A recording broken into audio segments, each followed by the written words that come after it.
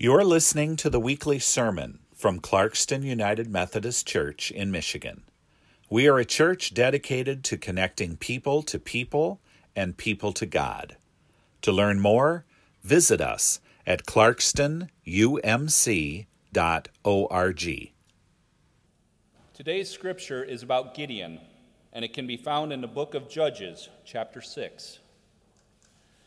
Then the Lord's messenger came and sat under the oak at Ophrah that belonged to Joash the Abiezrite.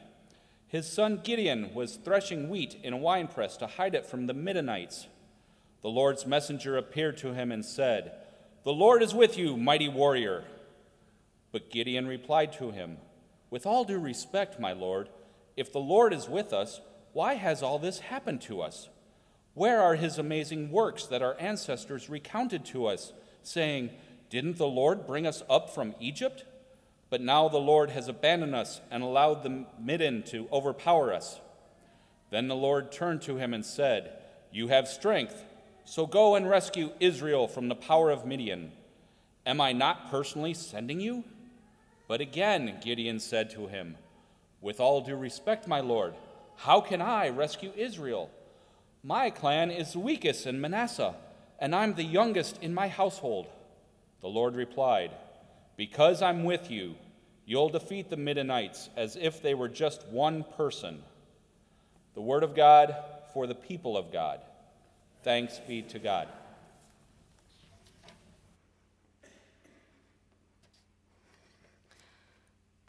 Please join me in an attitude of prayer. Holy God, may the words of my mouth and the meditations of our hearts be pleasing and acceptable to you. Amen. So at the opening of our story, we find Gideon crouching in the bottom of a wine press, threshing grain. Now, what you need to know is that typically threshing grain did not happen in a wine press. It happened at the top of a hill, typically. A highly elevated spot, very airy, no walls, where the wind could help in the process. It was usually done communally, so it would be like the neighborhood spot where everybody would come and thresh their grain together and talk while they did it. And for that matter, a wine press usually was a communal spot where everybody would come together and get their wine ready. But Gideon was alone, basically underground, surrounded by these very tall walls. And I imagine as he's threshing the grain every few minutes or so, he's popping his head up to look because he was afraid of the Midianites. And he's looking around, okay, nope, no invaders yet. And when the angel finds Gideon in the middle of his work, the angel greets him by saying, "Greetings, mighty warrior," the man hiding in the wine press. God's got to have a sense of humor. To be fair, though, the Israelites were all in hiding. Gideon was not the only one, and their neighbors, the Midianites, they'd started attacking them, raiding them. Midianites practiced what we might call like total war or scorched earth philosophy war, which means when they came in, they weren't just taking a few valuables and going, they were destroying the crops. They were getting rid of the livestock. They were of course, taking anything in storage, and they were getting rid of anything that the Israelites might have had to sustain themselves, like the wheat that Gideon was attempting to thresh. So Gideon had some reason to be afraid. Meanwhile, the Midianites had a major tactical advantage, which was they had camels, which may not sound like much to us, but in those days that was a big deal strategically. And all the tribes in Israel are in hiding from the Midianites, Gideon being no exception. But I have to point out here, on a practical level, if Gideon is hiding in this wine press, popping his head out from his very low elevation standpoint, by the time he saw a Midianite raid coming, it would be a little bit too late to make an escape. So he's afraid. I don't know that his fear is gaining him anything. It's in this kind of environment that God calls Gideon, and understandably, he has some questions. The angel appears and Gideon says, "Okay, God, but if you're really with us, why are the Midianites attacking?" Didn't you bring us out of Egypt? What are you going to do in this place now? Why aren't you doing anything, God? And God says, well, that's why I'm calling you. That's why I'm calling you. You've got the strength. Go do something. And Gideon says, okay, God, but how can I possibly do anything? You know what? I am the youngest born in my family. I'm from the weakest clan in my tribe. I'm not the guy you're looking for. Well, there's a couple things to know here at this point in this story. Birth order was a big deal in those days. So the oldest son, that was the one with the power and the prestige, the one who was going to inherit everything from the family. The second-born son, slightly less power and prestige, and on and on and on down. And by the time you get to the youngest, like Gideon, he's not wrong to point out that he is not the guy with the most power or the most strength or the most well-known reputation, simply because he's the youngest. And the other thing to know is family and tribe and clan, all those associations and ancestry, that all mattered deeply as well. So the youngest son from what he describes as the weakest clan maybe was not the most likely hero in this situation. You've heard of the 12 tribes of Israel. Well, Gideon was from one that doesn't represent a son of Jacob like Gad or Issachar. He's from Manasseh, which is one of Joseph's sons. Joseph had two sons, Manasseh and Ephraim, and then Gideon is descended from that tribe and that lineage. And so Gideon makes this declaration, I'm the youngest son from the weakest clan. And the angel says, it doesn't really matter what you think you know about yourself, because God's calling you, and God is equipping you, and God needs you. To which Gideon replies, that's great, God, but if it's really you, can you give me a sign? Can you let me know for sure? Which I think is a little bit bold, considering he's already face-to-face with an angelic messenger. Like, how much more proof do you need, Gideon? But he says, here, you know what? I know what we can do. I'll be right back. Just stay here. Don't move. And Gideon runs home and gets an offering of meat and of bread, and he puts it on a rock. And the angel reaches out and touches the rock with a staff. And fire bursts forth from the rock and consumes the offering of bread and meat. And so Gideon is at this point terrified, because it turns out in Scripture, sometimes when you come face to face with God and you're not super respectful about it, bad things can happen to you. And Gideon is worried that one of those things is going to happen to him. And the angel says, don't worry, don't be afraid. God's calling you. It's time to go. And this is when things get a little bit more challenging even for Gideon, because God says, all right, well, the next step is to take down your father's altars.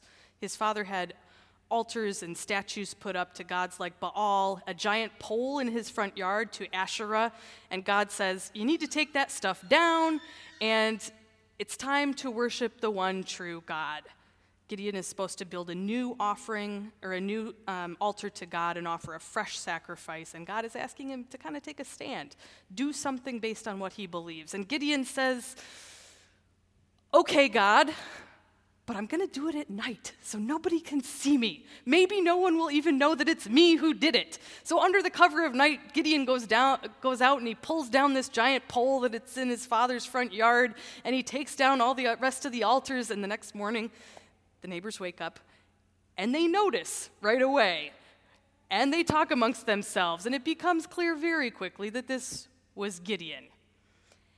And they demand that Gideon's father, Joash, have Gideon put to death for his transgressions. It's a big deal to take down your father's altar, to mess with your father's stuff, and Joash says, well, you know what? These altars were built to Baal, so let's let Baal fight that fight. I'm not gonna bother with it, which I thought was a very good fatherly response. And suddenly Gideon has a new nickname, Jerubbaal, which means let Baal fight with him. And Gideon eventually starts gathering people together to take on the Midianites, because that's what God had called him to do, to defend the people, to defend Israel. And this is a good thing that Gideon is finally taking action, because meanwhile the Midianites have started gathering with other people on the eastern side of Israel, like the Amalekites.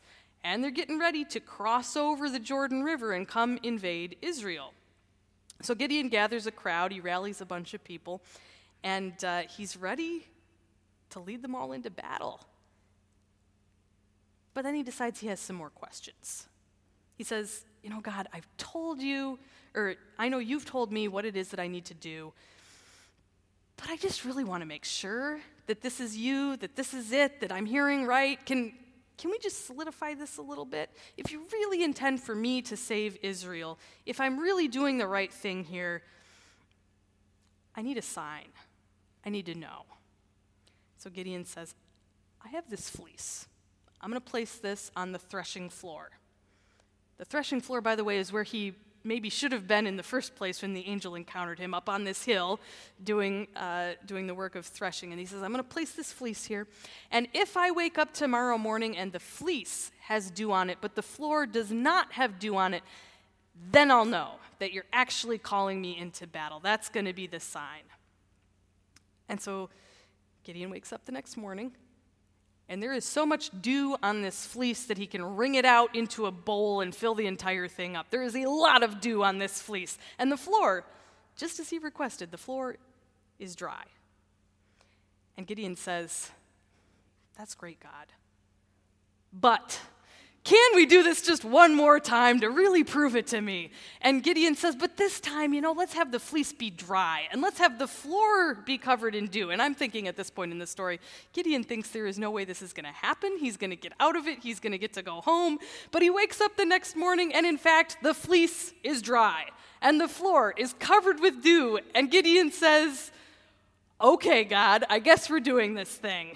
Gideon gets his answer. And Gideon had managed to assemble more than 30,000 soldiers. That's more people than in the smallest tribe of Israel. And by the way, Israel did not have a standing army. You had to go and recruit all of these people. And God says, actually you have too many people here.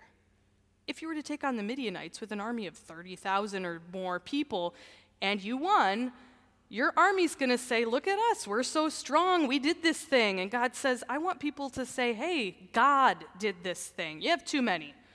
Gideon says, all right, what do you want me to do about this? And God says, go to your army, say to them, anybody who's afraid of the Midianites, you can go home.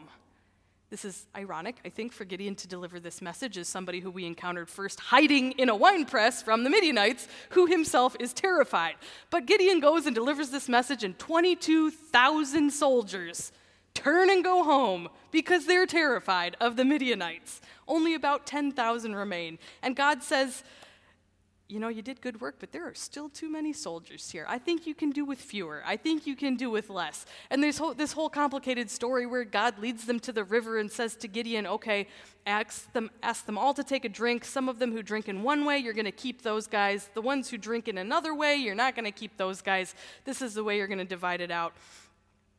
And with only 300 soldiers and Gideon's leadership and God's faithfulness, they were able to defend Israel from the Midianites. And in fact, they were able to defeat the Midianites. And somehow they managed to pull it off with God's help. Now, there's a lot more to this story, including a moment when the Israelites ask Gideon to be their king, which he declines. We don't know exactly how all of these details unfolded in the way that they did. We just know that God was there, and God was with Gideon. And the man that we found hiding in the wine press at the beginning of this story somehow becomes a leader who is strong enough by God's grace to lead an army to defeat the people who had been terrorizing the Israelites. God can do some amazing transformative work. God did it with Gideon. Maybe God can do it with us. That's the end of our campfire stories. You've been listening to the weekly sermon from Clarkston United Methodist Church in Michigan. We are a church dedicated to connecting people to people and people to God. To learn more, visit us at clarkstonumc.org.